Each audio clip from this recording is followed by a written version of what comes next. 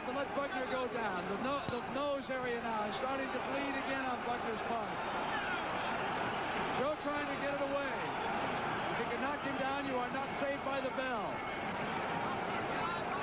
And there is no 3 knockdown rule. A man in London can go down 6 or 7 times, and if he comes back to his feet, and now it is Joe Frazier who appeared to buckle a little bit.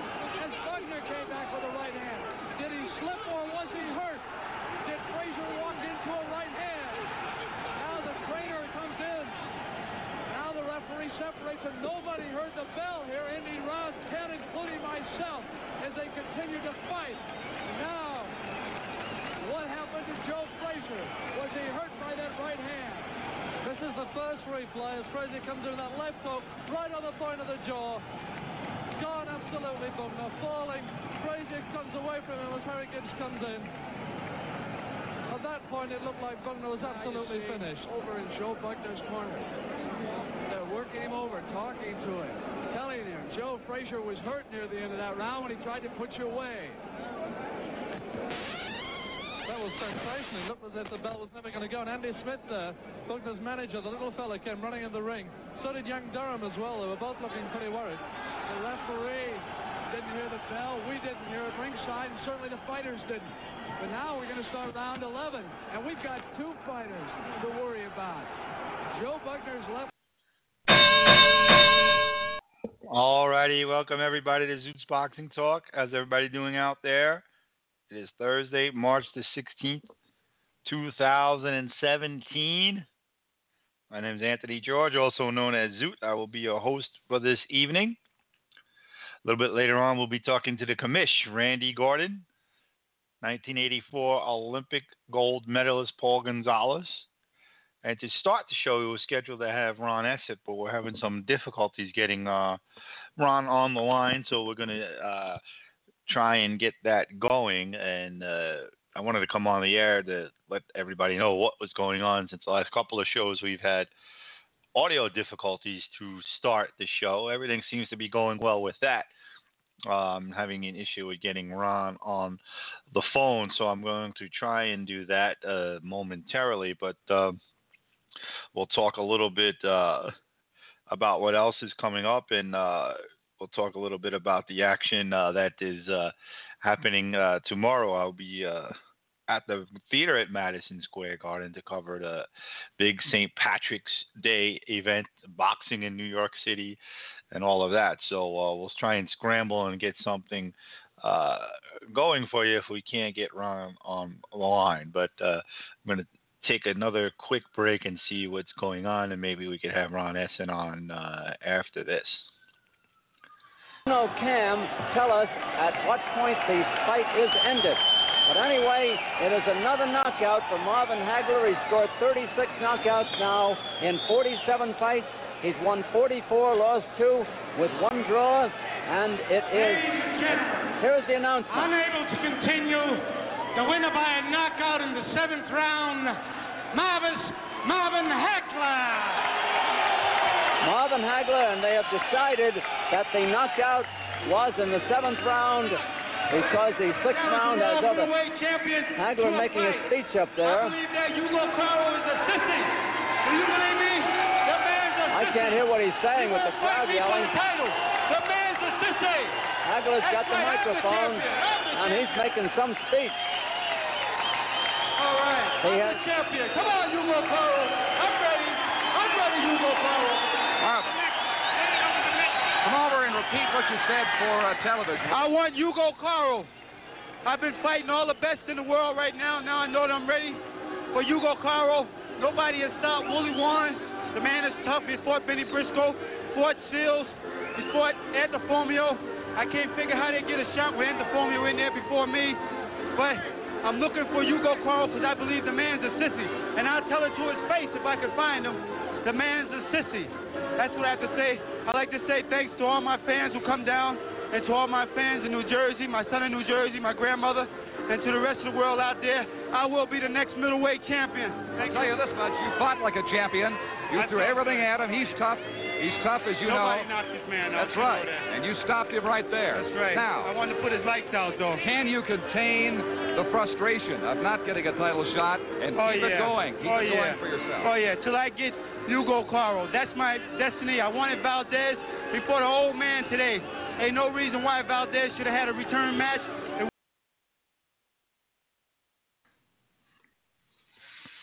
All right, we are back, and this is probably the oddest beginning of a show that we've ever had. I just tried calling the number that Ron gave me. That was his. And first time I called, the gentleman who answered said it was the wrong number.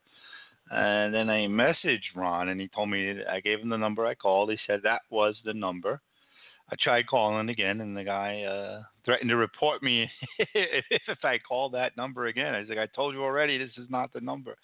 So I don't know what's going on. So we'll definitely see. I don't know. I'm out of gas here. So again, sorry for this delay. We'll see if we can get one of our guests on later on. That was scheduled later, a little earlier. And if not, I'll try and do my best improvisation until one of them can make it. But that was certainly odd. Gentleman threatened to report me if I called that number again, and he would report me. He would be reporting Blog Talk Radio, not my. He has no idea who I am. So interesting, but I don't know. Something every day with this Blog Talk stuff, but. That's the nature of a boxing podcast. So we'll be right back. Let's see if we can get. I'll see if I can try and get Randy on early. I'm gonna give him a call. But once again, bear with me. Here's another break.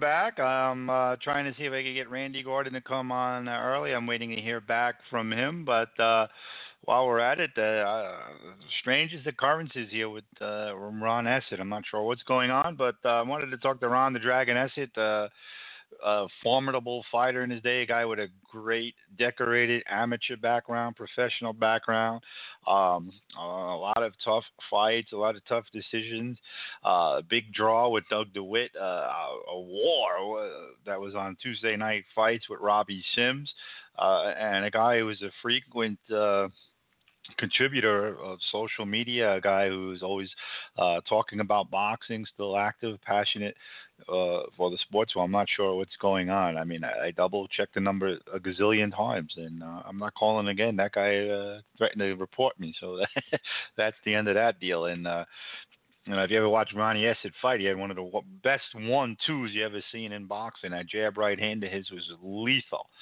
But I'm not sure what's going on with that. So as I wait to see, maybe if Randy doesn't answer me back, maybe I could get Paul Gonzales on, who's scheduled in the next segment soon. But while we're waiting, we'll talk a little bit about what went down on yesterday's show. We had a great panel: Steve Cunningham, Eddie Mustafa Muhammad, Jeff Bumpus, John Responte, talking and breaking down the big middleweight fight between Triple G and Danny Jacobs.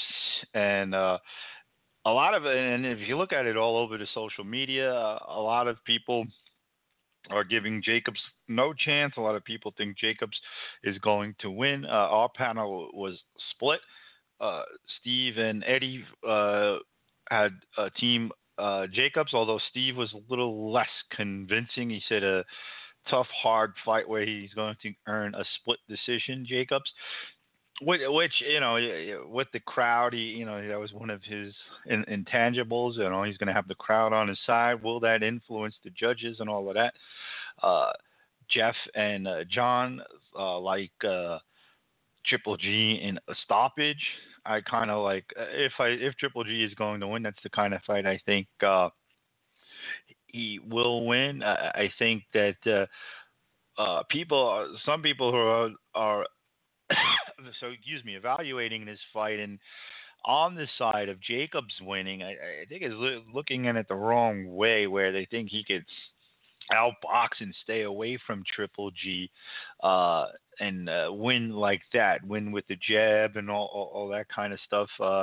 I mean, I think if Jacobs is going to win, he's going to inflict hurt on Triple G the same way Brook did. And he's a much bigger puncher than Brook. I think that's his wild card. I think that's the thing that people are overlooking with Jacobs. Everybody knows about the bludgeoning power of Triple G, but Triple G punishes you, as we were talking about, and as Steve Cunningham reiterated last night. He punishes you. He breaks you down.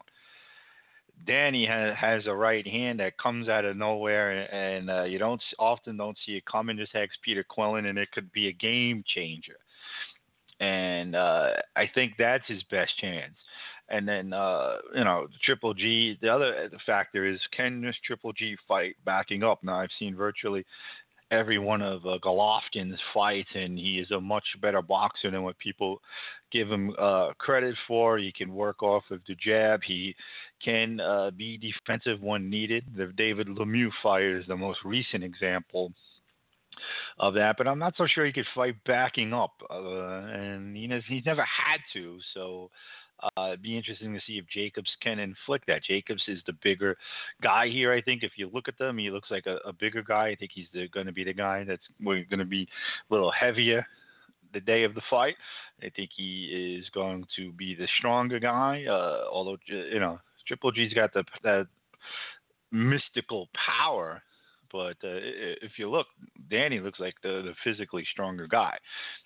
So we'll see about that. I'm not hearing anything from Randy, so we'll see if we can get Paul Gonzales on, and we'll go from there. But I'm not sure what happened with Mr. Essett, but actually, it would be funny if I call that guy over the air and had you all hear it, but he might, then he would wind up reporting Blog Talk Radio. So I don't know if I should go there or not. But let me see. I'm actually going to try and message Paul now and see if he could come on out. I'm not going to call him right yet. So, yeah, I mean, that's it. I'm looking forward to attending the fights tomorrow night. Teofimo Lopez, who was on the air with us last week, will be fighting.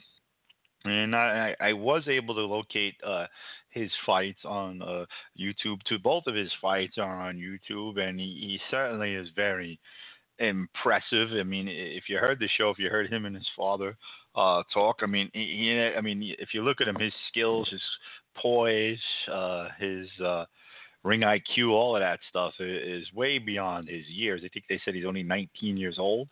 So, that's something to keep an eye on. This will be his third professional fight. You wonder, they're jumping him up in rounds quickly.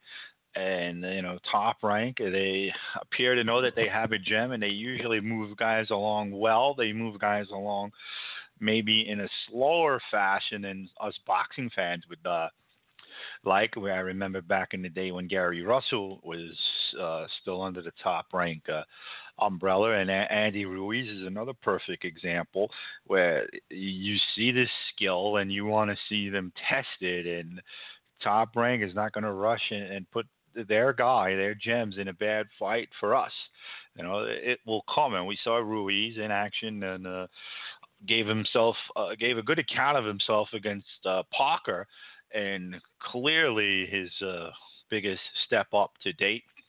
And obviously Gary Russell had no longer with Top Rank, but had a setback, and now is a world champion, and he's doing quite well as well. So a year from now, will we see Lopez fighting 10-rounders? It's quite possible.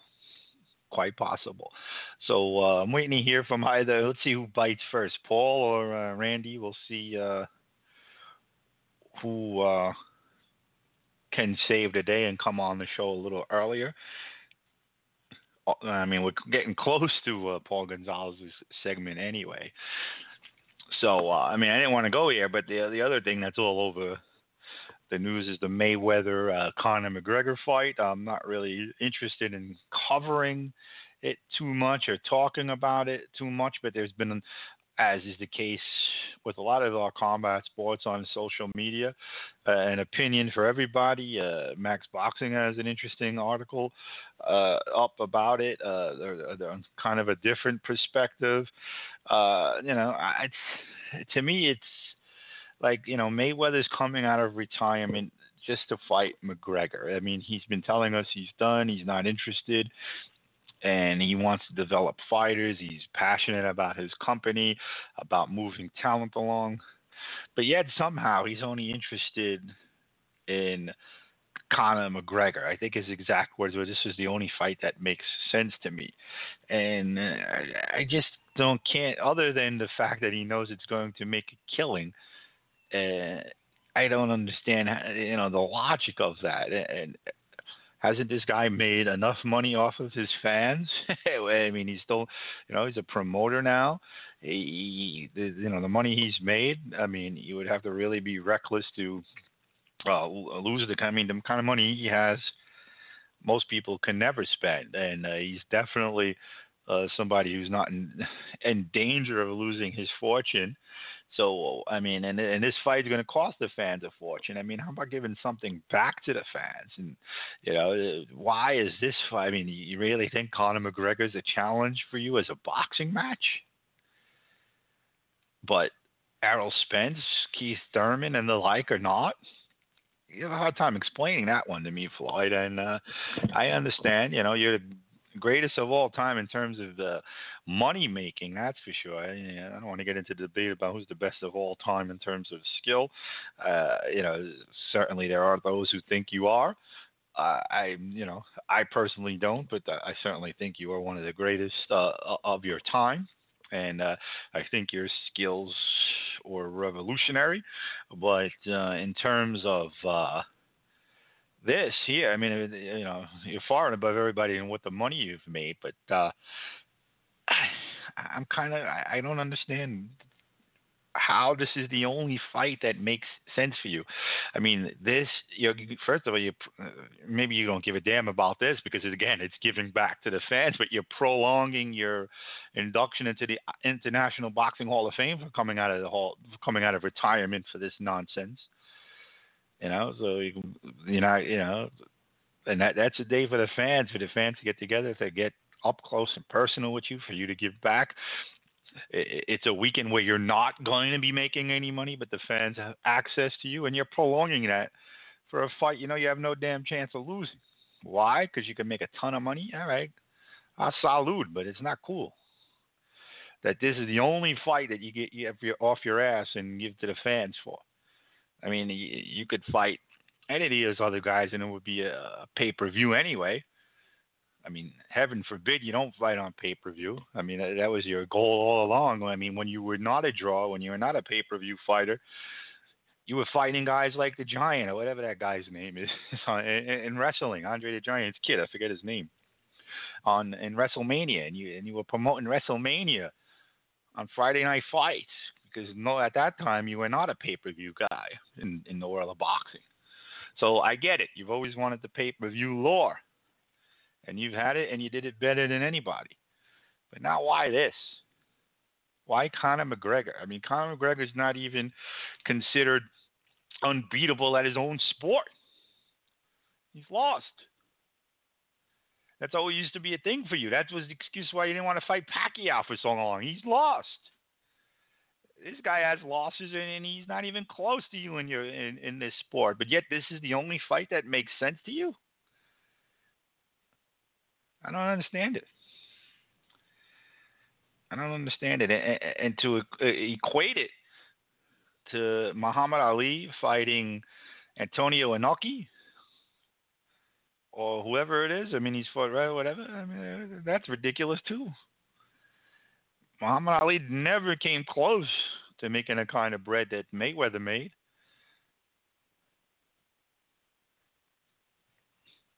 I don't know. Well, nobody's answering me. So Randy told me he can't make it right now, so that's it for him. I'm going to see. I'm going to take a break and call Paul directly and see what do we got to lose. I mean, I'm tired of hearing myself yap about Mayweather, so let's see if we could get that going. I'm going to call Paul Gonzales. Maybe we could get him on a little earlier. So here you go. What can I play for you? I play just about everything on my switchboard. If not, what I could do is I'll play the replay of the Ivan Baranchyk interview. That's pretty good. So if I can't get anybody on, that'll fill some time until these guys are supposed to come on. So right after this, we'll be back.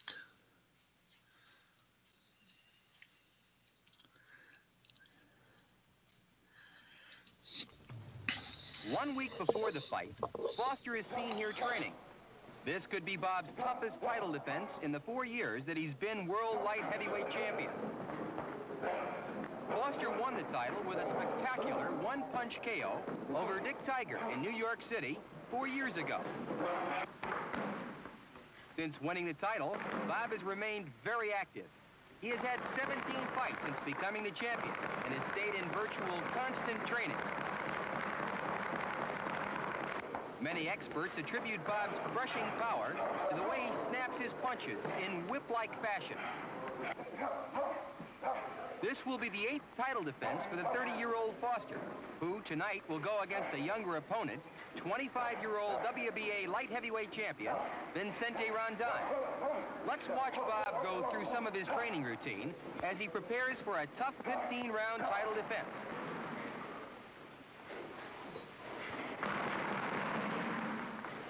And now the night of the fight. Here's the challenger, Vicente Rondon, warming up. He's a 2-1 underdog this evening, in spite of his impressive ring record. Rondon is a native of Venezuela, and many of his fans are seen carrying their country's flag. As the fighters get last-minute instructions, the huge crowd is on the edge of their seats. Both of these men are recognized as light heavyweight champions in various parts of the world. And tonight, the issue is going to be settled. Champion Bob Foster is in the blue trunks, and challenger Vicente Rondon is in red. Venezuela's Rondon began boxing professionally 7 years ago, in 1965, when he knocked out Jose Carvalho in the 3rd round in Caracas. Since then, Rondon has had 42 professional bouts, 21 of which he has ended by knockout.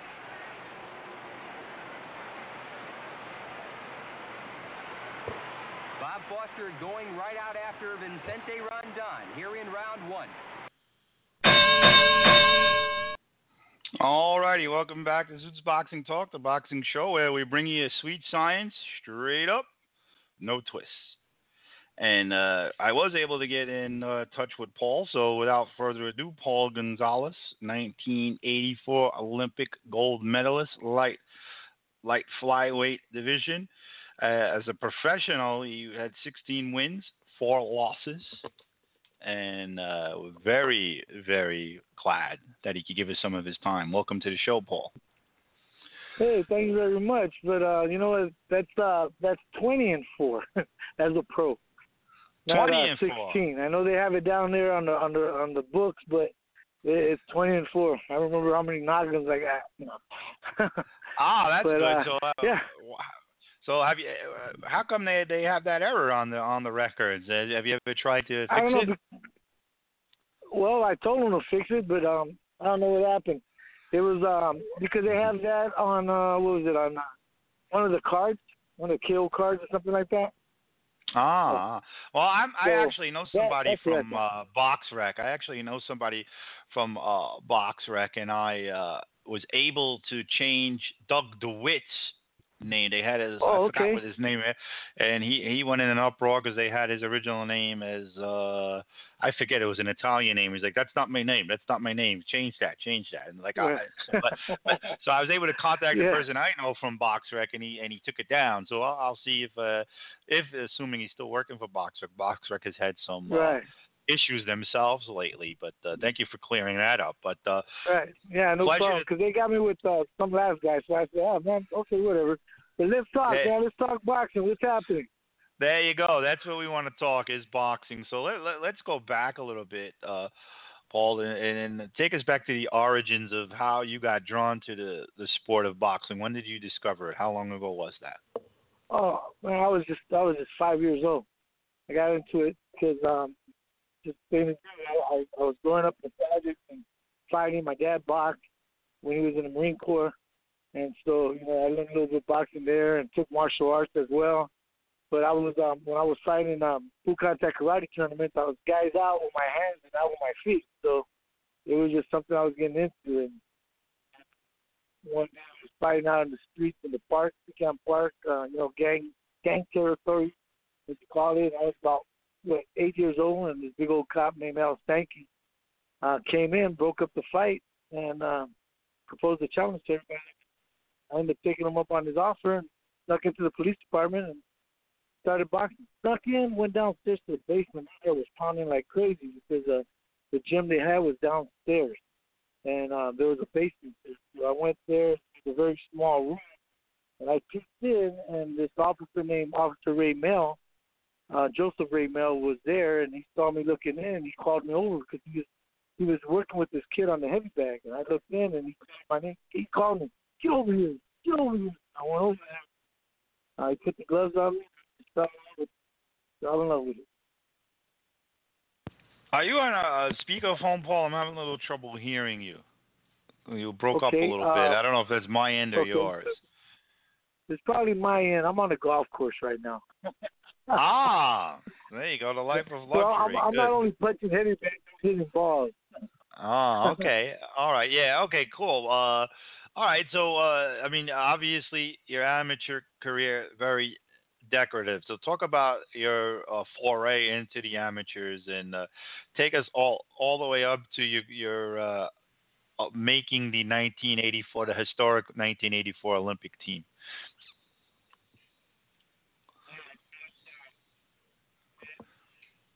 Now I can't hear you at all. Okay, can you hear me now? Yes. Hold on, okay, you can hear me. Okay, I can hear you now. Go ahead. Okay, it was interesting. I had to fight a lot of different tournaments, and to try to make the team. And it seemed like some of the people that were trying to work with us, it just appeared like they were trying to get me beat. Or give me the swallow side. I was supposed to be on.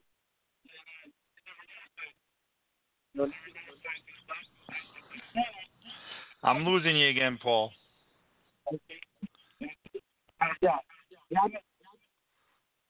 No, I can't hear you.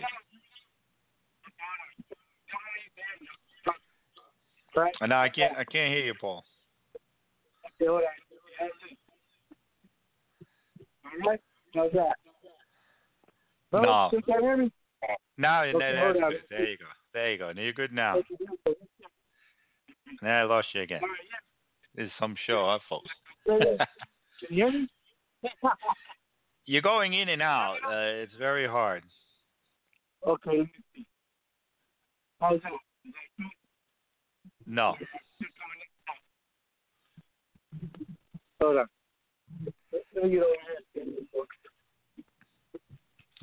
What's going on in that golf course? All right, how's that? A little better, but still faint.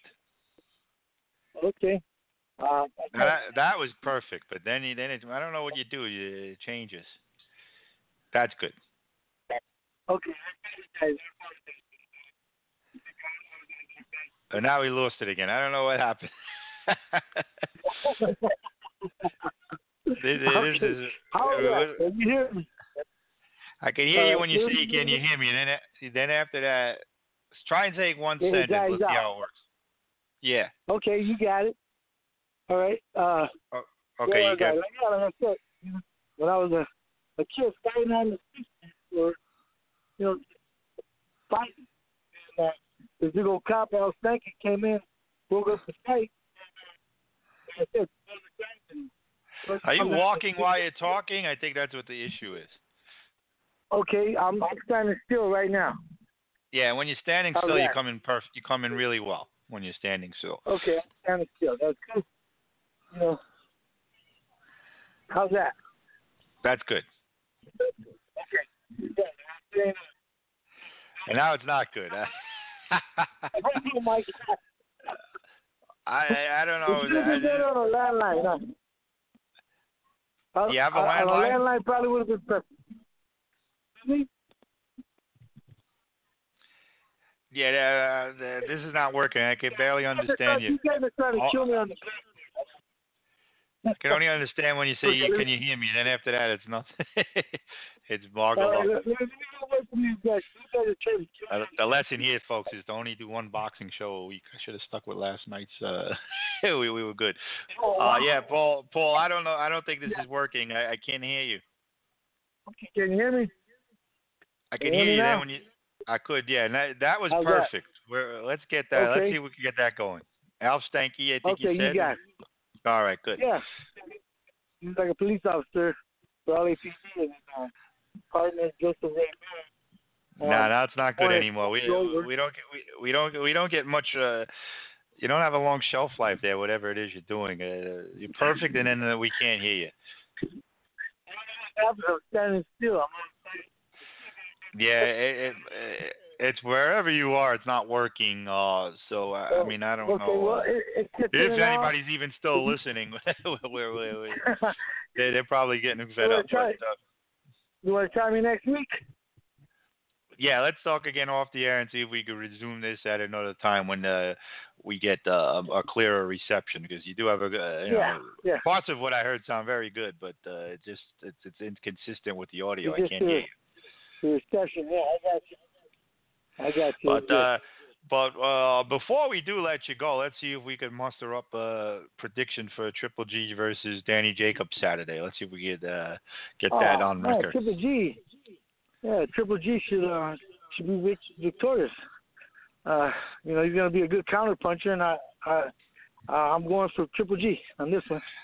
Well, Triple G must be a miracle worker, because everything you just said was very clear. From that last sentence. That came in great. So maybe we could get some more out of you. Talk a little bit about your Olympic stuff. So maybe we'll stay with this a little longer, because that was great. Right. No, not a problem. Like I said, with the Olympics, it was like not that far away from where I was living at. I was in the projects, Lisa Village housing projects, and the Los Angeles Sports Arena was just probably like 10 miles away. So, I told everybody I'm coming home with a gold medal around my neck and a limousine, a white limousine. And that's why I'm coming back to the projects like. And that's how I did it when I won my gold medal. Because I definitely wasn't going to lose. No way, because that was just a bus ride. And I was not looking to take a bus back home or nothing. So all right. It was a great experience. I had the whole community behind me, and everybody that knew me when I was a kid, and I kept telling them I was going to go to the Olympics and win me a gold medal. Yeah, of course there were some that didn't believe me, that doubted me, but I turned a lot of non-believers into believers, and it was like miracle in East LA is what it was. All right, good stuff So, there. And that Olympic team was historic. Talk a little bit about your teammates, what the dynamic was as an Olympic team. I mean, last year I did not approach you, but I saw you at the Boxing Hall of Fame weekend, and I saw you interact with Pernell Whitaker, meeting up with him again. Talk a little bit about your teammates and working with that great 1984 Olympic team. it was a great team. You know, we all supported each other. We all, you know, were there at everyone's fight when we fought. So we had a great camaraderie among everyone, you know, on the team, and we were like brothers. We still are to this day. We have reunions. Sometimes we'll have it every year or every 2 years, 3 years, something like that. We had one not too long ago up in Atlanta, and then when I saw you, I guess when I was up at Castoria, I was talking with Pernell, and we were talking about, you know, probably doing another reunion. It's fun. And, you know, me and Henry Tillman out of L.A., you know, we keep in touch all the time. We do different functions for each other. You know, he has a program going on. He calls me. I come out and help him out, vice versa as well. And, you know, my other teammates, Mark Brian, whenever I go up to New York, I give him a call, holler, we go out and party, you know, have a good time. And Jerry Page and Pernell, Meldrick Taylor. You know, Meldrick Taylor, that guy, he's beautiful, man. He's into the scriptures, and you know, he's a preacher. Now we got to call the kid the preacher. He's a kid preacher, so he's good. And so, you know, we're having a good time. And the good thing is that we all come together. All 11 of us. You know, of course, Steve McCory is no longer with us, but we bring his brother along with us. You know, Meldrick, we invite him out, you know, to take Stevie's place. You know, so we include him as well. So it's a great team, you know. Yeah, So, very tight-knit group. And you last year at the International Boxing Hall of Fame, they paid tribute to the 1976 Olympic team. And I know one day soon they'll do the same for the 84 team. But there's often comparisons about the 1976 versus the 1984 Olympic team. As a member of the team, talk a little bit about, compare yourselves to the 76 team. Where do you think your strengths are compared to theirs, and where do you think what areas were they stronger? Well, you know, I tell you, well, we were strong because they did a comparison from the 76 and 84 team, and we came out on top still. You know, they matched us against the team of 76. You know, and you know we came up on top. We still came victorious, and I think what brought us all together, including 76, is that we were a close knit team. You know, we talked to each other. We knew each other well, so we knew what we had to tell each other when we were out there boxing. And we were all staying focused on one thing. We were there to do one thing. That's to win a gold medal. Nothing else. We didn't go there for no silver or bronze. We went there to win gold. And we kept pumping each other up. The 84 Olympic team, you know, my team, like I said, if you saw us, you know that we were like a family. And maybe the same thing contributed to the 76 Olympic team as well. You know, even though they were out there in Montreal fighting and everything that was going on out there, you know, it probably brought them all together, brought them close. And they knew that they had to do something spectacular, and they did. They all won gold medals. They were winning gold medals, 5 gold medals. You know, the Spinks brothers, you know, Howard Davis Jr., you know, and you know, just they had a great team. They had a good team. I just always told everybody we had a better team. And I'm not being biased, okay? I'm not being biased, but I always told everyone that, okay? I hear you. There's a lot of people who share your sentiment, but what about the fact that Russia did not compete against you guys? There was a lot made of that at the time. How much did it bother you that they did not show up? I mean, obviously you had to go out about your own business anyway, but were you really looking forward to competing with them, and was it a letdown that they weren't there? No, not at all, because, you know, I fought Shamil Shibarov, the 1980 Olympic gold medalist from Russia, and beat him. I beat him in Russia when we went to Russia to fight them. and we fought them in January. And then after that, we had the World Championships, which was held at the LA Sports Arena, where we had the Olympics, and I fought the Cuban that was going to represent Cuba, and I beat him. And mostly everyone on my team, we did the exact same. We beat the Cubans. Xander beat his Cuban fight. Cornell beat the guy that he fought, Horta, Henry Tillman. So we had a lot of guys that we came out on top, even with the Cubans. So really, maybe that's why they didn't show up. Just, they knew what they were in for. Yeah, that's right. They were afraid. There you go. They were afraid. Fidel told them, "Don't show up, guys. You're gonna only embarrass yourself." So that's why we came out victorious.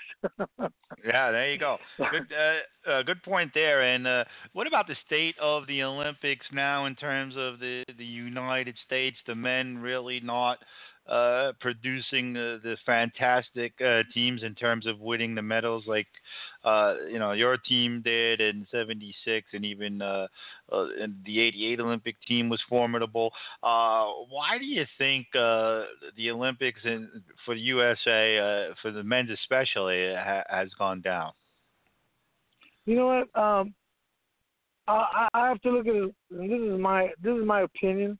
Only other people might have a different view on it, but I think what it is today's boxers, that are getting ready for the Olympics. They're looking ahead. They got these promoters that are coming out there already signing them to a contract, which they're not supposed to do anyway because that's totally against the law. But still, they do it anyway, and they tie them up. And what happens is they're preaching these guys that you guys can win a world title and all this other stuff. They're not looking at the gold medal, because these guys got that money on their minds, and they're seeing all the bling bling out there that they're giving them. So these guys aren't really focused on it. They're basically out there just trying to see what they can do. The way I look at it is I say, in order to get the bling bling, you got to win gold. Gold or silver is going to get you the bling. But the thing is, a lot of these guys are just looking ahead. They're looking to turn professionals. They're not really concentrating on winning the gold. And I think that's where a lot of them are losing sight. And that's why our team hasn't done that great. I was at the 92 Olympics, 96, and I was watching them, and then the ones that I've seen on TV, I was like, wow, it's not helping the sport. It's really hurting me. But the thing is now they're trying to come out with this new idea where they're going to have professionals who only have a few fights, to still compete in the Olympics. And then, that's totally ludicrous to me, because the thing is that you turn pro to make a professional living. How are you going to resort back to becoming an amateur again? That's crazy. That's crazy. So I don't know what these guys are all thinking about, really, to tell you the truth. It is boxing is becoming a circus now. Yeah. There's a lot of criticism on that end of it. But you talked about winning the bling, and you did. 1984 gold medalist, light flyweight. Once that ends, what's life like for you after that? Promoters coming after you, contracts, managers, people obviously know you, are trying to seek you out. Can you take us back in time to that period once the Olympics ended and your aspirations to become a professional? Take us through some of the things that happened to you in terms of people trying to lure you in under their umbrella. Oh yeah, they all try to lure you in and try to get you to sign a contract and try to get you away from your people that are handling you, your managers and stuff like that, to get you by yourself. The thing with me is I have my trainer. He was a cop, so he was basically protecting me from signing contracts with everybody. And also, don't forget, in the Olympics, I was voted the outstanding boxer of the Olympic Games. And not only that, but I had to take close to about a year off because I had to have hand surgery. I had busted my hand in the Olympics. I had messed up shoulder, hyperextended elbow, dislocated shoulder, broken toe. I shouldn't have even been there, but I was there, and I had to get healed. And I took about 9 months to a year off, and then I made my first professional fight on August 11th, 1986. No, 1985, yeah, right after the games. 85. Jose Torres in California. Take us through that moment. What was that like? Big transition from amateur to pro, or did it come naturally? You know, I think it was just a natural. It wasn't. I was already ready for the pros. You know, I trained and worked out with a lot of pros as I was as an amateur. I worked out with a lot of world champions. My first fight should have been for the world title. That's what we were looking for, but you know, they offered us, CBS came on, signed me to a contract. They offered Jose Pugatores, who had just gotten back from Europe, knocking out the world champion, Charlie Magri. And so, you know, that was a little nerve-wracking, but I fought him. We went 6 rounds. I gave him a spanking, and it was great. You know, I just outboxed him. And that was a great experience because I was scared as could be. You know, it's a big transition when you're walking down that aisle and, you know, you're basically on your own. You don't have a team, you know, behind you or anything like that. Just the people that are with you, that work with you, and train with you. But it's different. It was a different atmosphere. But you know, it was a good one. You know, because the thing is now it was just about you, and the team is you and the people that are around you, and you're trying to do your best just to make them shine as well. Yeah, and as you moved on to the professionals, I mean, you faced one, in my opinion, one of the greatest fighters ever in Orlando Gonzales. First person to beat Orlando. Yeah. You fought him twice. Take us through those fights. Yeah, the first time I gave him a spanking, you know, and it was like, you know, when they put him up against me, you know, he had more fights than I did. I was a little nervous because, you know, I seen Hernando because we used to see each other when we used to train at the training camp. You know, we used to work out. And so I found the first time I gave him a spanking. We fought in Lake Tahoe, which was neutral territories for us. And he was going after my title, and, you know, I just defended my title against him. I spanked him for 12 rounds. And, you know, in that fight, I thought he was going to quit because it looked like he wanted to stop. You know, because it was very hot. And, you know, he went on, and Jesse Reed kept pushing him out there. You know, when he didn't want to come out. He didn't want to come out. Come on, he was getting spanked. And so the second time, they called me to the second time for the fight, I turned that fight down 3 times before I finally said, yeah, I'll take it. The reason why being is because they wanted us to fight in Texas. I wanted to fight somewhere in the neutral ground. They didn't want it. They didn't want to do it. They kept telling me, no, let's do it in Texas. I said, no, I don't want to do it then. I don't want to fight them. And then people were telling me, hey, man, don't worry about it. It's going to be on television, or, you know, you're not going to get robbed out there or nothing like that. I said, all right, well, you know what? All right, let's fight. We'll take it. I'll take it then. So we fought. It was probably one of my first fights I fought without my trainer, Al Stanky. And it was different. I had Alberto Davila, former world champion, working my corner, and also the great Chuck Bodak. And so in that fight, you know, the first round came out. They put me in a bull ring. Okay, they put me in a 15-by-15 ring in San Antonio, Texas. Okay, and Orlando comes out. I call him Bumpers, by the way, because he butts the heck. You know, he bumped the heck out of me. So he came out first round I got cut. You know, came in with his head, threw an overhand right, and we exchanged punches. When we pulled back from each other, I was bleeding. I was already cut. I already told the referee, hey, I got butted. And he looked at it. He said, oh, it's bleeding a lot. And I had one of the greatest cut men in my corner, Chuck Bodak, and he didn't let him stop it. So I come out for the second round. Yeah, the bell rang. I went to my corner. Come out of the second round. First punches we exchanged. Referee Barry Yates jumped in and stopped the fight. And that fight should have been a no contest or a draw. How are you going to get a victory? You know, how are you going to get a victory? I'll tell you how. Beat Orlando Gonzales against Paul Gonzales. That's how. Especially so they in your ruled hometown. they ruled the cut. They ruled you a cut by a punch when it should have been a butt. Yeah, it was a headbutt, unintentional headbutt, as they call it. Right. But I even told Barry Yates before the fight began. I said, "Watch out for his head. You know, watch out for his head. I'm not in this game today to get butted."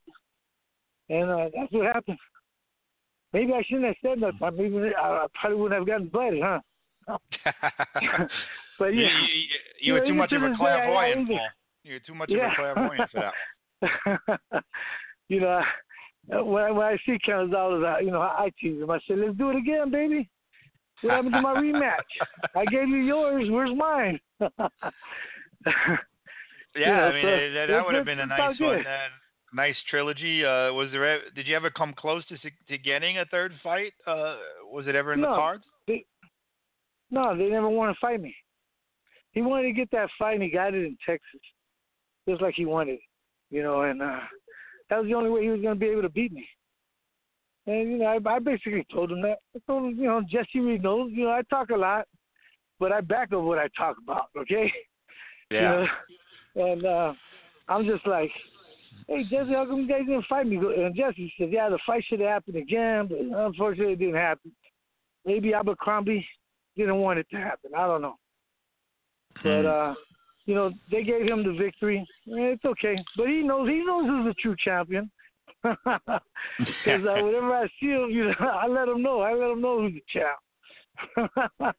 Yeah. You have that under your belt for all time. You gave him the first loss and perhaps one of the most lopsided losses that he's ever had in his career. So definitely. Absolutely. Definitely there. That second fight with Orlando aside, Paul, is there one fight that if you could go back in time and take it back and do it over, can you identify a fight of such nature where if you had to redo, you would do it? Is there a fight on your record that fits that ilk? Besides the Gonzales fight, I think another fight, because I fought this fight. Both my fights been in Texas, and I fought this one guy in Texas named Ray Medell, and fought for the USBA title, his title, and I fought him in San Antonio again in Texas, right? So I would love to dance with him again and just spank him. But the thing is, I got the decision against me. He ended up beating me on the decision, which I didn't think it was his victory. But what can I say? We're gonna fight in their hometown. You either got to knock them out or kill them. That's the only way you're gonna get the decision. Yeah, you got the wrong end. I like to say the wrong end of a close decision, and that's what happened in that fight.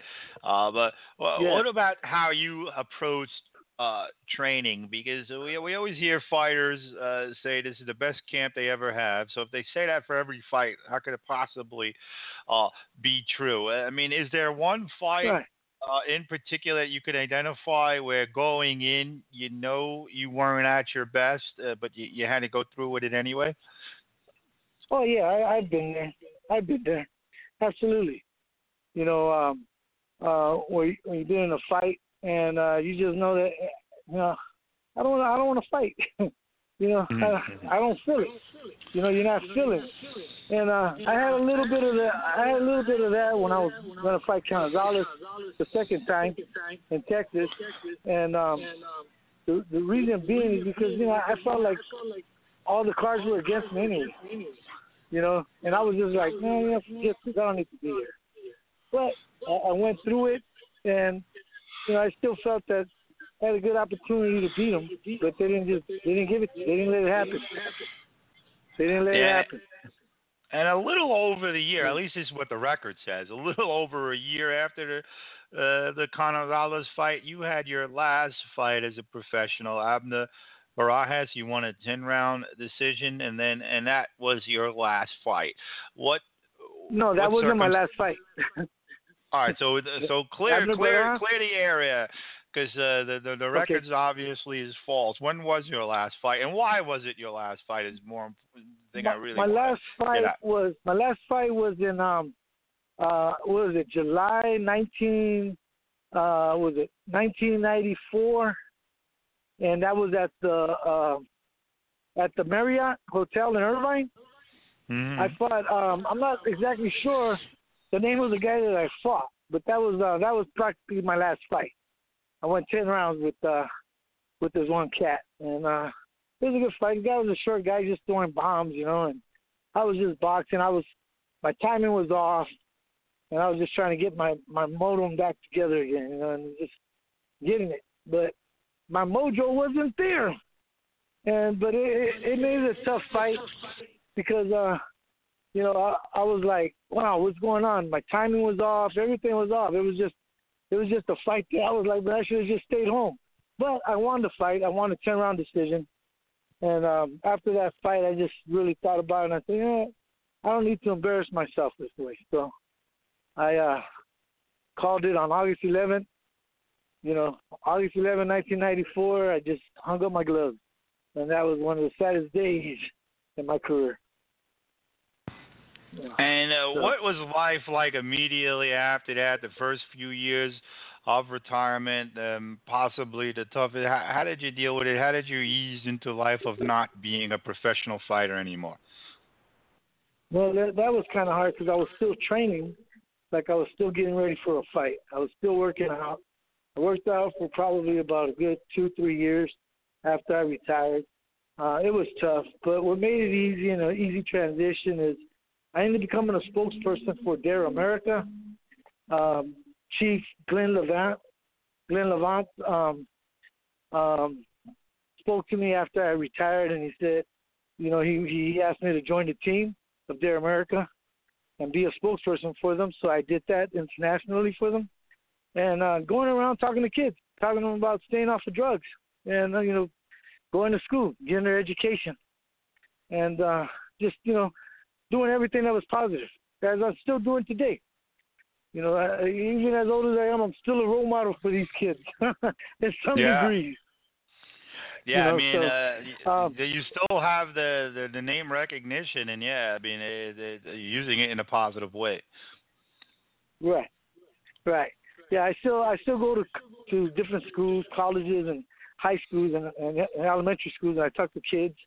And also, the United States Olympic Committee have started, or Southern California Olympians have started a Ready, Set, Go program where we go out and talk to kids in the high schools to motivate them, get them ready for their physical fitness exams that they're having. In order for them to graduate, they need to complete one of their physical fitness exam. Once they pass it, they don't have to worry about taking it during their senior year. But if they don't pass it, they'll end up taking it for their senior year. Instead of taking an elective, they'll end up taking physical education. So that's what we're out there promoting, to keep them active, because today's society, there's a lot of kids that are very obese. We got a lot of kids that are 15, 16, 17 years old that are becoming borderline diabetics. A lot of them are just sitting in front of TV playing their games, and it's terrible. I remember what happened to back in the days where we used to be outside playing all night, and now these kids are just in front of a TV. Mm-hmm. Mm-hmm. Yeah, so that's what we got going on. And what about the young kids who want to get into boxing? I mean, the amateurs, I'm told a lot, is even more corrupt and a dirty business than the professionals. How are young people who are getting into the game? You seem to be in good hands throughout your career. How can they protect themselves from the ugly side of? Let's start with the amateurs, and then if they want to turn pro. Well, yeah, with the amateurs, basically, it's kind of hard. You got a lot of these promoters that are enticing these kids, to want to turn pro with them when they become old enough, or when they win a championship, a big championship that'll get them in line for the Olympics and so forth. You have these promoters out there that are catering to these youngsters, buying them cars, giving them per diem money, and different other things. But the thing here is that they don't have a contract with the kid; they have the contract with their parents, because like I said, it's illegal for them to have a signed contract with an amateur kid who's not professional. So, there's a lot of legality that goes into that, But whatever it is, it's just the fact that a lot of these kids are losing the sight of what the Olympics is there for. Now when they turn professional, they already got all kind of things for them that they're not even hungry anymore, even as pros, because they got everything handed to them. It's like they feel like they don't need to work that hard anymore. It's a shame. It's a shame, but there's a lot of good fighters out there, and with the Olympics they're going to be coming around again. Hopefully we get them here in Los Angeles, and if we do, great. Yeah, definitely. Definitely. Well, what about on the professional scene? Who are some of the young fighters that you admire, or just maybe veteran fighters, active fighters today that you think are really at the top of their game?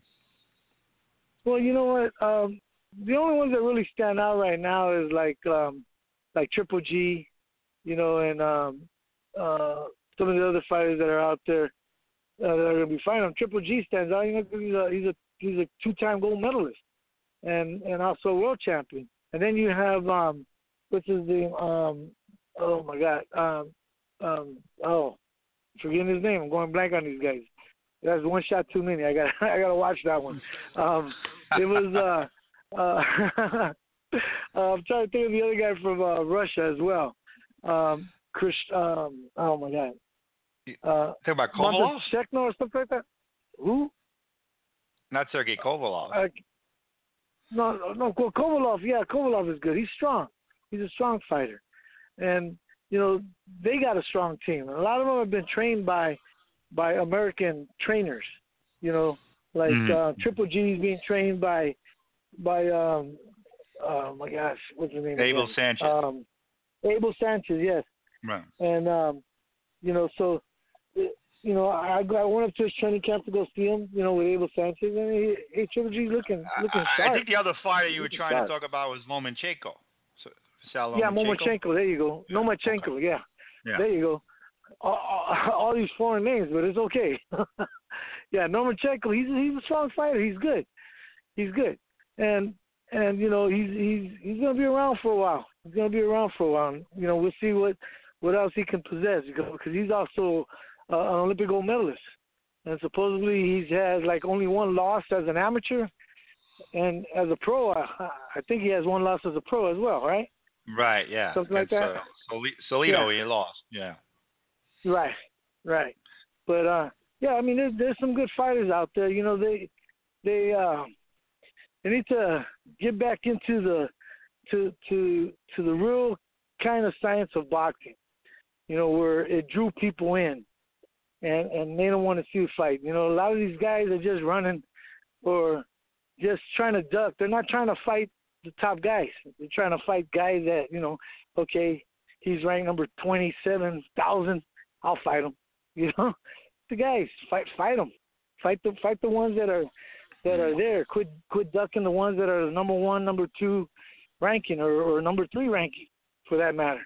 Even the top 10 contenders aren't getting a shot at the world title because the champion don't want to fight them. So it's difficult. Right. Nowadays, they're picking and choosing. And the guy that did the great job was Mayweather. Mayweather worked the system to the T. I applaud the man. He did a great job. He ran the system the way he wanted it to run. He fought who he wanted to fight. Okay? And man, he did a great job. And him and Pacquiao, man, they did the biggest con game in boxing. Yeah, what can you say? The con of the century, not the fight of the century. Yeah, oh my God. That's not even fight of the century, but what can you say? The con of the century is how I C-O-N. Oh yeah, the con of the century, absolutely. Not a mere con, the C-O-N con. No. Yeah. Oh so my God, you're absolutely right. I'm right with you on that one. But great talking to you, Paul. We're approaching the end of our segment. We're going to have Randy Gordon on in a little bit. Will you be at the Boxing Hall of Fame again this June? Probably so. It's in June, so yeah, maybe so. We'll see what happens. You know, if so, I definitely want to. I'll be there. Yeah. If so, I definitely want to meet you. We'll keep in touch because I saw you a couple of times there, but you were amongst. You actually were walking around with Livingston Bramble at the card show, and I just didn't want. I didn't want to walk up to you and bother you, but there was this one gentleman who was seeking you out because he had a glove with all Olympic gold medalists, and he was like, "Where's Paul? Paul Gonzales was here." I was like, "Yeah, but I don't know where he is now." And he's like, "Oh, I gotta find him." So I don't know if he ever found you to sign the glove, but if I didn't feel comfortable approaching you because you were doing your thing, and but now that I know you, well, if you're there, I'll be there. Hey, definitely. Yeah, no worries. Hook up. Whenever you want to approach me, no problem. I'm good. I'm friendly. Yeah, and I've had Livingston on the show a couple of times too. He's a great interview as well. If the fighters aren't in the setting where they're sitting down and expecting the fans to come up to them, I usually don't like to approach them. But now that I know you, it's fair game. Yeah, please come on up and bother me. No problem. All right. Well, definitely. No Definitely, Paul Gonzales. Anything else? Now's the time for some closing remarks. Anything else you want the fans to know about you? Any social media? I don't know if you're active on social media. Anything like that? Any closing remarks? Now's the time. It's been a pleasure. And I am now convinced Triple G is going to win because the minute you made your prediction on Triple G is when you sounded crystal clear and we lost our audio problems. So that's it. It's done for me. Everybody who's listening, bet the house on Triple G. You can't lose. There you go. Thank you. You know, he's a focused fighter, and he's going to get the job done. Not a problem. All righty. Thank you, sir. And you have the good rest of your evening. Paul Gonzales, 1984 Olympic gold medalist, light flyweight. And we'll talk again soon. And with that, I think he's gone. So we'll take a quick break. Randy Gordon is set to come on in a few.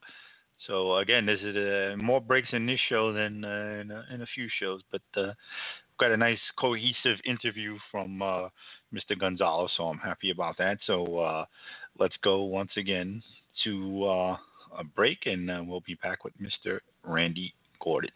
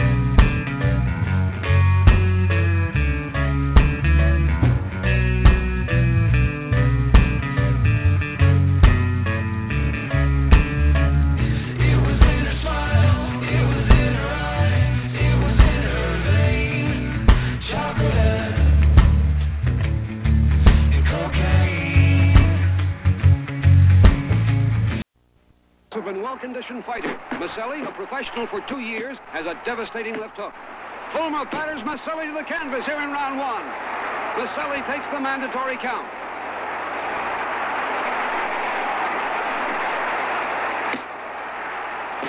Now it's Fulmer trying to finish it quickly. Maselli, a very tired boy.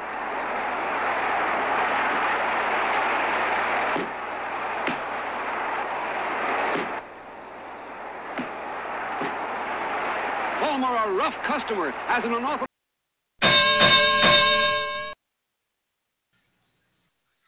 All righty, everybody. Welcome back to Zutes Boxing Talk, the boxing show where we bring you sweet science straight up with no twists. And our next guest is no stranger to Zutes Boxing Talk, old and reliable himself, the everything man in boxing, former editor of Ring Magazine, former New York State Athletic Commissioner, has been a boxing commentator and still puts that hat on every now and then, and is the regular host of Sirius XM At the Fights. And there's so many other things that this man has done in boxing that we just don't have that much time to say, because then we'll never get to him. I could talk about his accomplishments all night, but I'd rather talk to him, the Commish, Randy Gordon. How you doing tonight, buddy? I'm doing great. Nobody gives me better intros than you do, so thanks so much for that. Oh, thank you. Now, Randy, before we get into anything, as somebody who hosts a boxing show and it's, predicated a lot on getting guests, let me explain to you what happened to me earlier and see if you have anything similar like this happen to you. I've been in communication through Facebook with Ronnie Essett to come on the show this week, about a little over a week, and we've talked a couple of times on Facebook and talked about what I expected, what we were going to talk about on the show. I talked to him earlier this afternoon, and we were all good to go. Show starts. I call. Gentleman answers. I ask for Ron. He says wrong number. All right. About 5-6 minutes before the show, I send Ron a message through Facebook and tell him, and I'm like, is this the right number? He's like, yeah, that's the right number. I'm like, well, I called it, and the person said it was the wrong number. So I tried calling it again, and then the same gentleman answers. I asked for Ron Essett again. He starts yelling at me. I told you no already, and if you call again, I'm going to report you. And Ron never answers me back after that. So I've been had. Somehow I've been had. I don't know. Ron Essett's a regular on Facebook. He's in a lot of fight groups. So I don't know what's up with that. But as somebody who does this for a living, what are your thoughts on that crazy story? Wow. I mean, I've never had anything as crazy as that happen. I mean, I've had fighters who either was supposed to call us on Sirius or we were going to call them, and they forgot. It's whatever time we're calling you at 6:15. Well, at 6:15, they're out with their kid, they're playing baseball, or they're at dinner. They completely forgot. Right. I totally get it, but yeah. I've never had anything. And I happen to be a friend of Ron Essett as well on Facebook, and there are sometimes he writes things, I got to tell you, that are a little bit out there. I mean, he had a hard career. He fought some real tough guys. I remember him fighting Chris Eubank Sr. and there was some other pretty names in there. He fought and he beat, Sanderline Williams. Yeah, Robbie Sims, Doug DeWitt. He's fought a lot of big names, yeah. Yeah.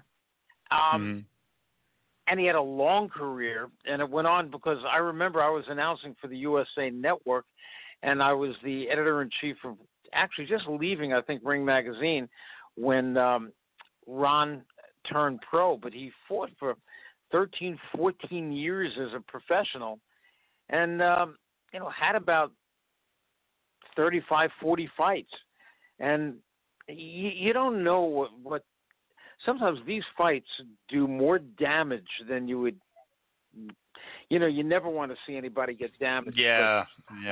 You just don't know. You just don't know. Well, everything's a learning experience. Now I know. I never to schedule a guest without personally talking to them on the phone prior. I didn't do that, and that's what happened. So maybe if I tried calling them personally instead of just talking to them through messages, I would have discovered that earlier. But anyway, here we are, Randy, and we have a lot to talk about, a lot to discuss going on with you, as always, and a lot going on in the boxing world. But allow me, if I will, to start on somewhat of a negative note, because I'm dying to get your opinion on this as somebody who was a former commissioner. Now, a lot has been said about the Thurman-Garcia fight. I've heard a lot of people say things such as it being a really bad fight to it being a really good fight. And I'm more towards the really good fight. But I wanted to talk to you about the scoring. In particular, the judge who, Kevin Morgan, who scored the fight for Garcia. I mean, most people have a hard time trying to figure out giving Garcia 7 rounds, while some of the rounds were close. I find that hard to believe watching the fight, as I have several times. But John McKay, the guy who scored 116-112 for Thurman, did so, but gave Thurman rounds 11 and 12 to give him that scorecard, which I thought was kind of odd. Now, if you were still commissioner, what would you say to these two judges? Well, you got to remember, as the commissioner, putting the livelihood of the fighters in their hands for this particular fight, for whatever fight it might be. And you've got to say, I'm going to trust. I know who you guys are, so I know you're competent, and I do believe that you have not a dishonest bone in your body, and there's not going to be any kind of games being played here. So you're going to give me the score that you feel is indicative of what you're watching. And as I've come to learn, and as we all should learn, whenever there is a close round, really close, say to yourself, 2 of the judges are going to go one way on that. Another judge is going to go the opposite way. And if there's 4 of those rounds, 5 of those rounds, 6 of those rounds, 12 of those rounds, you're going to have a split decision. I would say 8 out of 10 times you're going to have a split decision.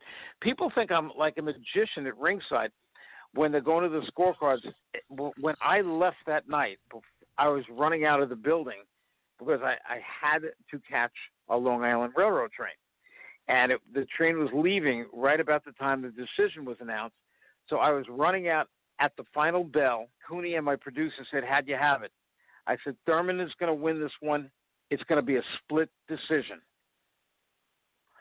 And sure enough, that's what it was. And they asked me, especially my producer the next day, "How did you know it was going to be a split decision?" And just as I told you, whenever you have one close round after another, this round is competitive, that one's competitive, this one's competitive, well, you're going to have a split decision. So that didn't shock me. And you know what? Had I been the commissioner, I would have watched the fight probably 10 more times on Sunday. And then over the next week or so, I would have had John McKay and Kevin Morgan and Joe Pasquale come into the office and go over the scorecards individually with them. And I used to do that all the time. But listen, it was a close fight. It was a competitive fight. Even Danny Garcia agreed with the decision. I mean, Angel Garcia didn't, but I just don't count him. He's such a nut job. But we had many callers, and I would say the people who watched the fight and called the show, I would say that about 30% had Garcia winning. Right. And right. These are fight fans. These guys know what they're watching. So how is it that 70% had Thurman and 30% had Garcia? Again, because as you're watching and it's a close round, 2 of 3 people are going to score one way, one is going to go the other way. It's going to be that, it's been that way in boxing, and it's going to be that way forever. Right. Yeah, I just think that the oddity of giving Thurman 11 and 12 to get the 116, 112 is very peculiar, and I would love to talk to Mr. McKay himself. He's a respectable judge, no doubt, but certainly odd. If you're calling Thurman the winner, you certainly would have found other rounds for him other than 11 and 12, which I thought were 2 of his weakest rounds in the fight, other than round 6. I hear you, but again, because of that human element, and I am not sure exactly what viewpoint he had for the fight and what he was watching in the 11th and 12th. Right. Because, and again, as I've always said, you'll have 3 judges, each one of them sitting on a separate side of the ring, which means even though they're watching the same fight, they're watching the same fight from a different angle. One angle, you might be spending much of your time with the fighters almost being in the middle of the fight, or what the referees call the open door.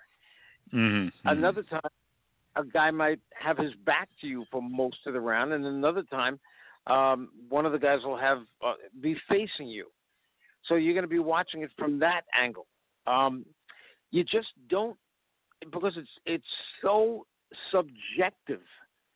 You can't possibly have the same scores across the board. It's impossible. There's just no way that I have ever been able to figure out to do it other than get yourself 3 judges who are impeccably clean as far as their record. They're not going to be paid off to score a close round for so-and-so. So let's say they are 100% honest. Now you need 100% competent. You need somebody who knows what they're watching and can tell you who won the fight. And if you have that, you have to be comfortable with the fact that there is going to be a split decision in a very, very close fight.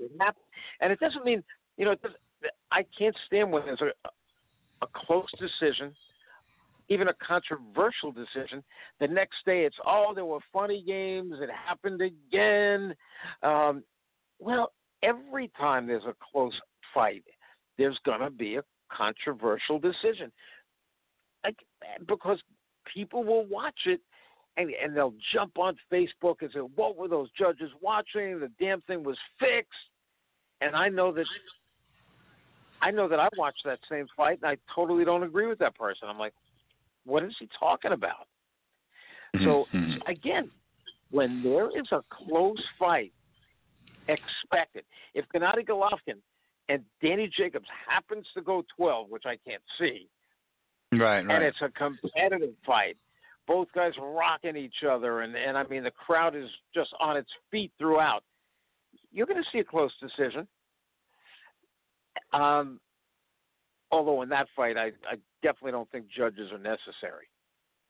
Yeah. We can only hope, Randy. And again, I hate to talk about negatives, and I will again, and we've done this a couple of times recently, the passing of Lou Duva. And, we've talked in the past about losing people in the world of boxing.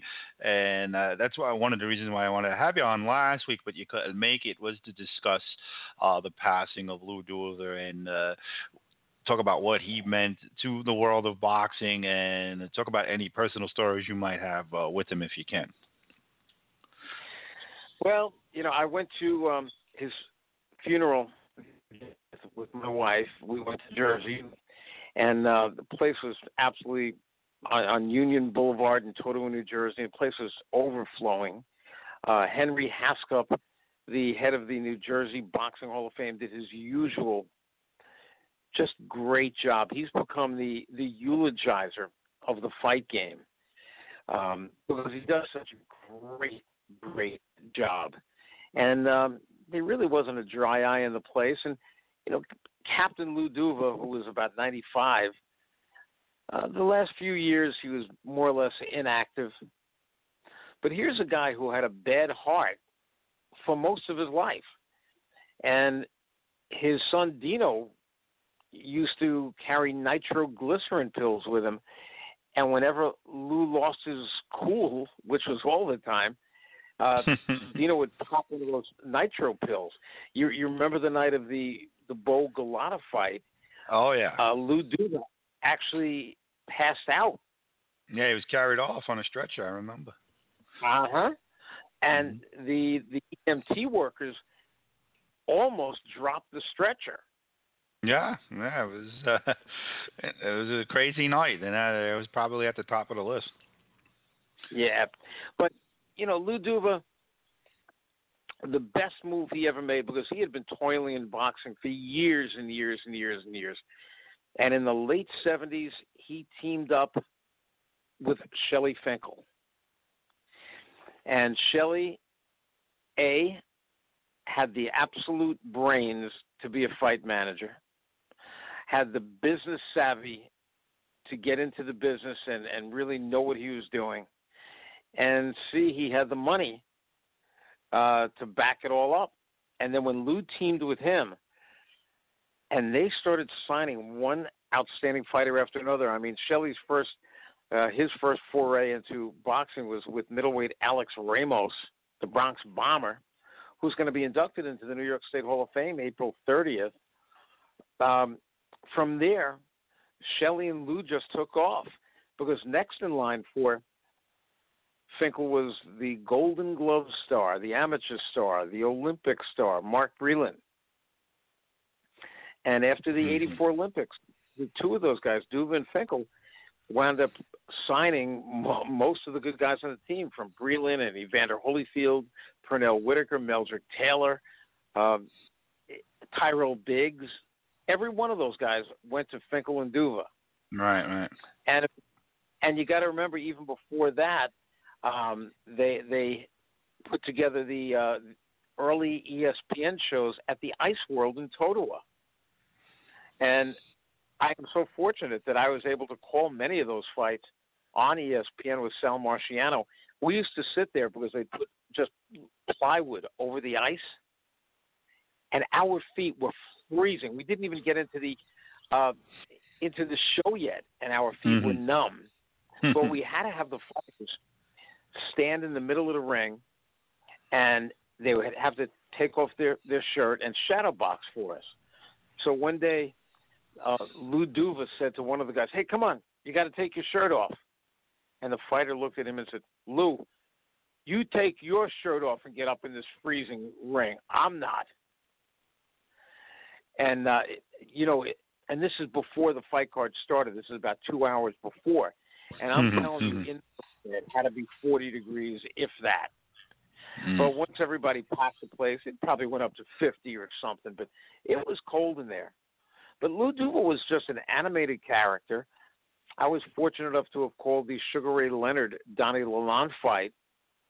And on the undercard was Vinny Pazienza against Roger Mayweather. And right after the fight, and Mayweather was declared the winner, Lou Duva had been having some bad blood with Mayweather and jumped in the ring and went after Mayweather, who then stood his ground and popped Lou with a right hand above the left eye and cut him. Cut him, knocked him down. Lou didn't stay down. He jumped right up and tore back into him, and it took half the main event team to hold Lou Duva down. But he was fiery, and he fought for his fighters in which way. He was always battling with Don King, Bob Arum, and he was all for his fighters. Bobby Ches, Rocky Lockridge, Johnny Bumpus. Yeah. So, Lou Duva there, he had just a thing about him. I mean, that face will never be forgotten. He had a face probably that belonged in boxing. Oh, yeah. And really, he's going to be missed. He did have an ego that I think was a little bit out of control. One time I remember in Atlantic City, one of his fighters, James Hard Rock Green, was going into the 10th and final round. And he needed the early against Wilfred Scipion. Mm-hmm. And I believe he was cut. And instead of Lou getting out of the ring and letting Ace Murata, the cut man, work on the cut, Lou insisted on staying in the ring and letting Ace over the ropes, which many of us got on him for. But Right. in that fight, he didn't give Green the right advice and told him he's really got this fight, just be careful. And we heard this, and we were looking at each other. What is he talking about? He's got this fight. Wilfred Scipion's winning this fight. And then after Scipion got the decision, Lou went ballistic as if they had just ripped his guy off, when in fact, Hard Rock needed that 10th and final round to perhaps pull out a draw. But don't take the round off. So, I mean, Lou wasn't perfect, but then, who is? He was very entertaining, and he was a real family guy. And he was almost never the same, though, after the death of his son, Dan Duva. He just lost a little bit of his edge. And they're together now. Yeah, definitely. Well, let's switch gears a little bit and talk about something fun. Although hearing stories about Lou is fun.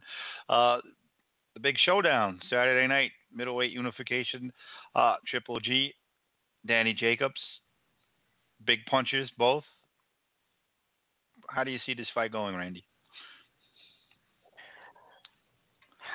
Kind of like the Lemieux fight we saw last week. David Lemieux and Curtis Stevens, the bell rang first round, they came at each other. I don't expect Triple G to put that much pressure on, to have that much offense in the first round. And I'm not sure that Danny Jacobs is either. I think he can box much better than we even know. I mean, one thing that bothers me about Danny Jacobs is, does he have the chin to withstand the power? Forget the fact that he got stopped by Dimitri Perot. At that time, the cancer that was inside of him was already growing, and he just wasn't the same fighter. That was close to 10 years ago. And he lost. That was his only loss. And Dimitri Perot, as we know, was undefeated. And I think an injury prevented him from going any further in his career. But then there was the cancer, and he stood up to it, and he beat it. He wasn't even supposed to walk. That's how severe the surgery was. And he did it. I'm really fortunate that I was able to call a couple of his fights on the PBC broadcast that we did with Sirius XM Radio, and one of the fights was against Caleb Truax. Right. Where Danny jumped off to an early lead, and then became a little bit complacent, let Caleb back into the fight, and now it's around the 10th round, and Danny knows he's got to step on the gas because Caleb is, well, if not winning, keeping it real close. And who knows what could happen in the final 3 rounds. And that's when he showed me what he was made of. He just started stepping on it and just turning up the heat more and more and more. And he wound up stopping Truax in the 12th and final round. That showed me a lot there. But, another question I have is, how could he get knocked down by a Sergio Mora? That, to me, that's very disturbing. He wasn't hurt. He walked into a shot, got clipped, went down, got up. But the fact is, I mean, if he gets hit with the same kind of shot by Triple G, who is arguably one of the hardest punching middleweights in decades, what's going to happen? But then on the other side of the story, has Triple G ever fought anybody who can box so well, who could punch so hard with both hands, and now is probably at the age of 30? I think Danny Jacobs just might be in his physical prime, and you're seeing, I think you're going to see on Saturday night the best Danny Jacobs we've ever seen. And here it is, the bottom line in my book, and it has a lot to do with me coming from Brooklyn. I'm going to go with Danny Jacobs. This is one of the few times in my life that I'm ever picking with my heart over my head. You know, if you said, okay, you got to bet your everything on this fight, I probably would go with Triple G. But I'm going to be silently rooting for Danny Jacobs on Saturday night. And I happen to love Triple G. I think he's so good for boxing. Right. He everything you can possibly want from a fighter, that's Triple G. There's just no trouble from him. He's a media joy. He does interviews, and he's on camera. He's just got this boyish face about him, and his whole youthful attitude. He jokes with reporters. You can't say one negative thing about him. I just feel that some of the opposition he's fought would never have been able to last against Danny Jacobs. And I think Danny Jacobs, I think the first 2 rounds or so, you know what? The first round is going to be so instrumental in this fight. So will the referee, and I believe it's Charlie Fitch, the guy that you saw do the Lemieux fight against Stevens. So Charlie Fitch is getting 2 big fights in a row, a week apart. I mean, good for Charlie. He's a very decent ref, and I'm just hoping that you always have to think that when a referee goes in there, he knows the reputations of both fighters. And he certainly knows the reputation of Triple G, because when Triple G first was seen on HBO up at the Turning Stone Casino several years ago, he fought a guy from Poland by the last name of Proksa. And Proksa was real tough. I don't think he had ever been knocked down. And Triple G just basically beat him up. Charlie Fitch was the referee in that fight. So I expect that the referee is going to do a good job, but I'm hoping that if Danny Jacobs gets hurt, that Charlie won't jump in and quickly end it just because it's Triple G hurting him and he's a terrific finisher. This is going to be one fight, I think, where the trigger has to be pulled exactly at the right time. I don't want to see it go one punch too late, and I don't want to see it go one punch too early. So I think Charlie Fitch will be a real factor in the fight on Saturday night. Let's see what happens. But again, I am going to go on the massive upset with Danny Jacobs beating Triple G. Perhaps, none of us can picture this, with Triple G getting hurt and just can no longer keep up with the younger, maybe even stronger Danny Jacobs, and I see Jacobs stopping him around the 9th or 10th round in one massive upset. All righty, big stuff there. Bold prediction, and definitely looking forward to that. We're getting a lot. I've had quite a few people. I had a show last night. A lot of people calling for Jacobs to win. So should be fun Saturday night.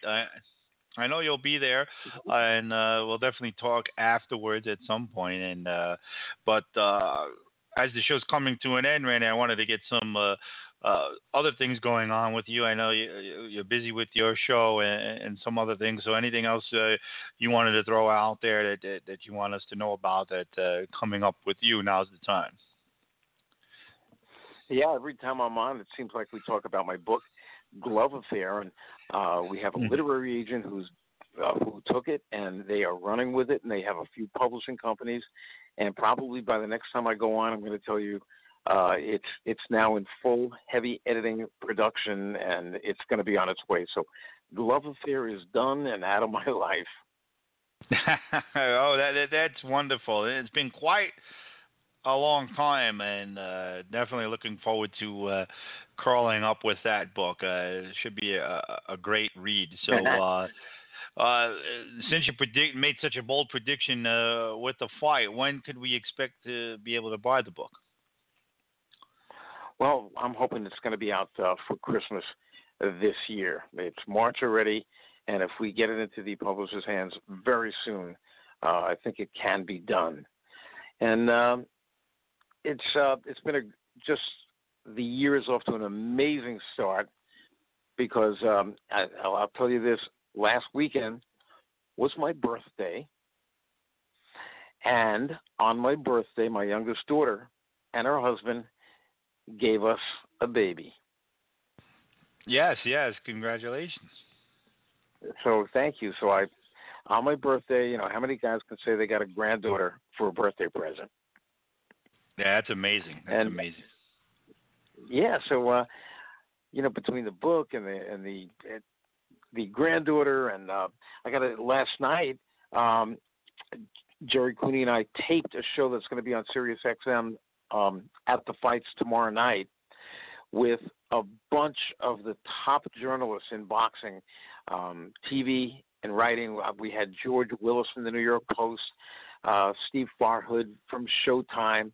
From the USA Today, I had Mike Coppinger, Lance Pugmire from the LA Times, Thomas Gerbasi from Boxing Scene, and Marcos Villegas from Fight Hub TV. And, I mean, we had the greatest 2-hour roundtable discussion. I'm telling anybody who happens to have Sirius XM radio on Friday night from 6 until 8 p.m., you got to catch the show at the fights on Channel 93 because it was one of the most fun 2 hours we've ever done. And we go right from there.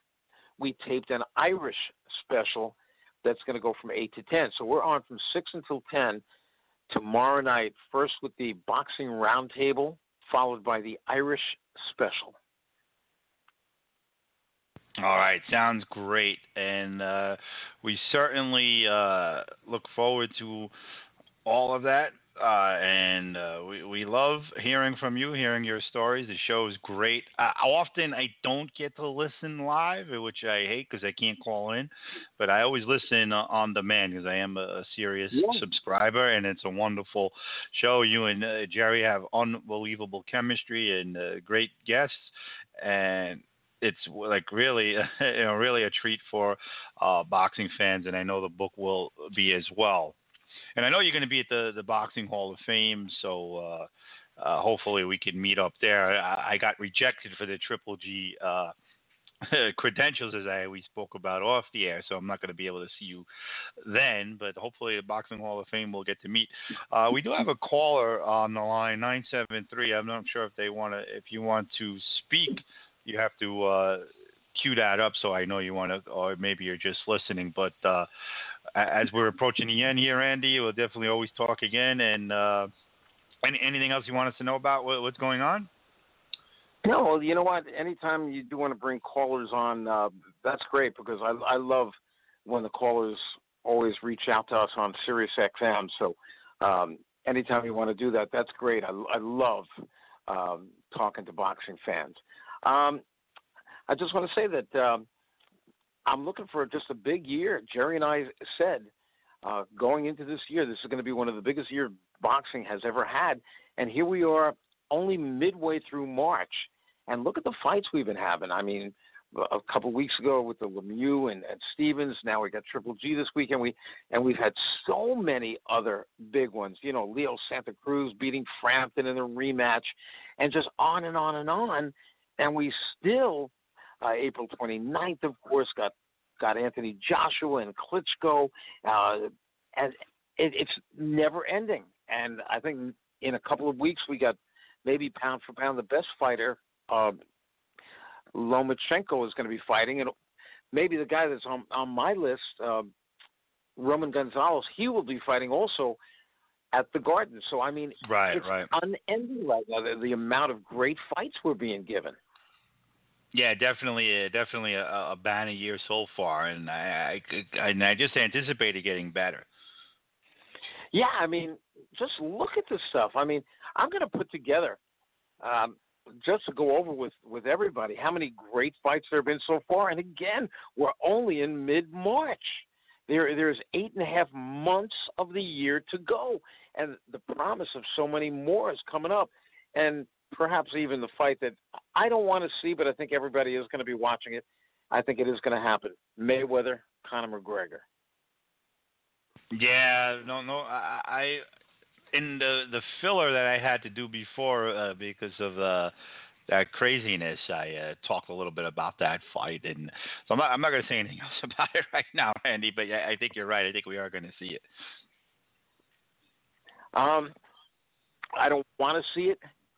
Yeah, I think it's I agree. A joke. They're going to be boxing, and I really see Mayweather just having a field day, target practice with Conor McGregor. I don't care what kind of puncher McGregor is. I don't care how tough he is.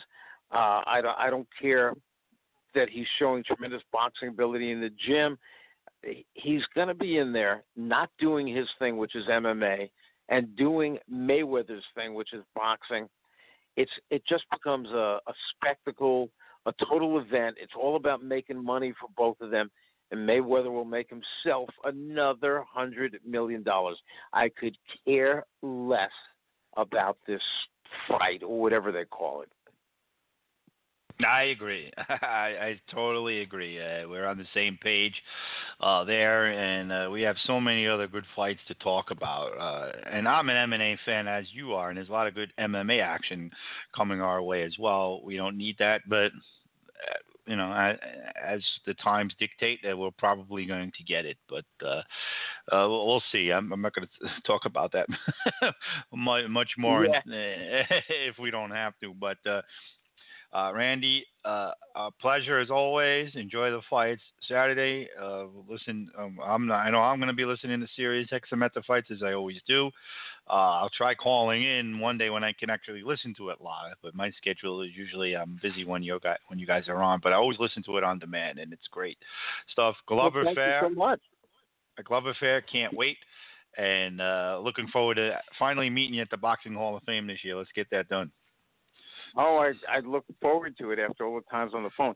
And let me just tell everybody that on Saturday night from 6 o'clock until 8 o'clock on Sirius, Jerry and I are going to be doing a 2-hour special, a pre-fight show, breaking down in its entirety some of the big fights on the card, including, of course, Triple G and Danny Jacobs and Roman Gonzales, and any of the other fights on the card. But it's a 2-hour special, taking phone calls and everything, Saturday night, 6 to 8 p.m. Eastern Time on Sirius XM Rush 93. So pre-fight special, me and Jerry, 6 to 8. All right. Definitely be listening to that. And we'll catch up on all that other stuff later. Randy Gordon, the Commish, thank you again for coming on. Been a pleasure. Been my pleasure. Always love going on with you. Enjoy the fights, and we'll speak real soon. All right. Thank you, sir. Have a good rest of your evening. You too. Have a good one. All righty. So as the show started off very rough, we got some good information from Paul Gonzales. A good trip down memory lane there with him. And the Commish is always great as well. And hopefully after bearing with that calamity in the beginning. We got through another good show. Next week will be our debut for Zutes MMA Talk. Already have a couple of prospects coming on in terms of guests. I'm not going to reveal anything yet until we get closer to the show. But remember, if you're a fan of the show, follow me on Twitter at Zute29. That's capital Z, lowercase UTE 29. If you have any questions or comments regarding the show, email me at ZutesBoxingTalk@yahoo.com. Go to ringnews24.com, ringswordreport.com, maxboxing.com for all your boxing fixes.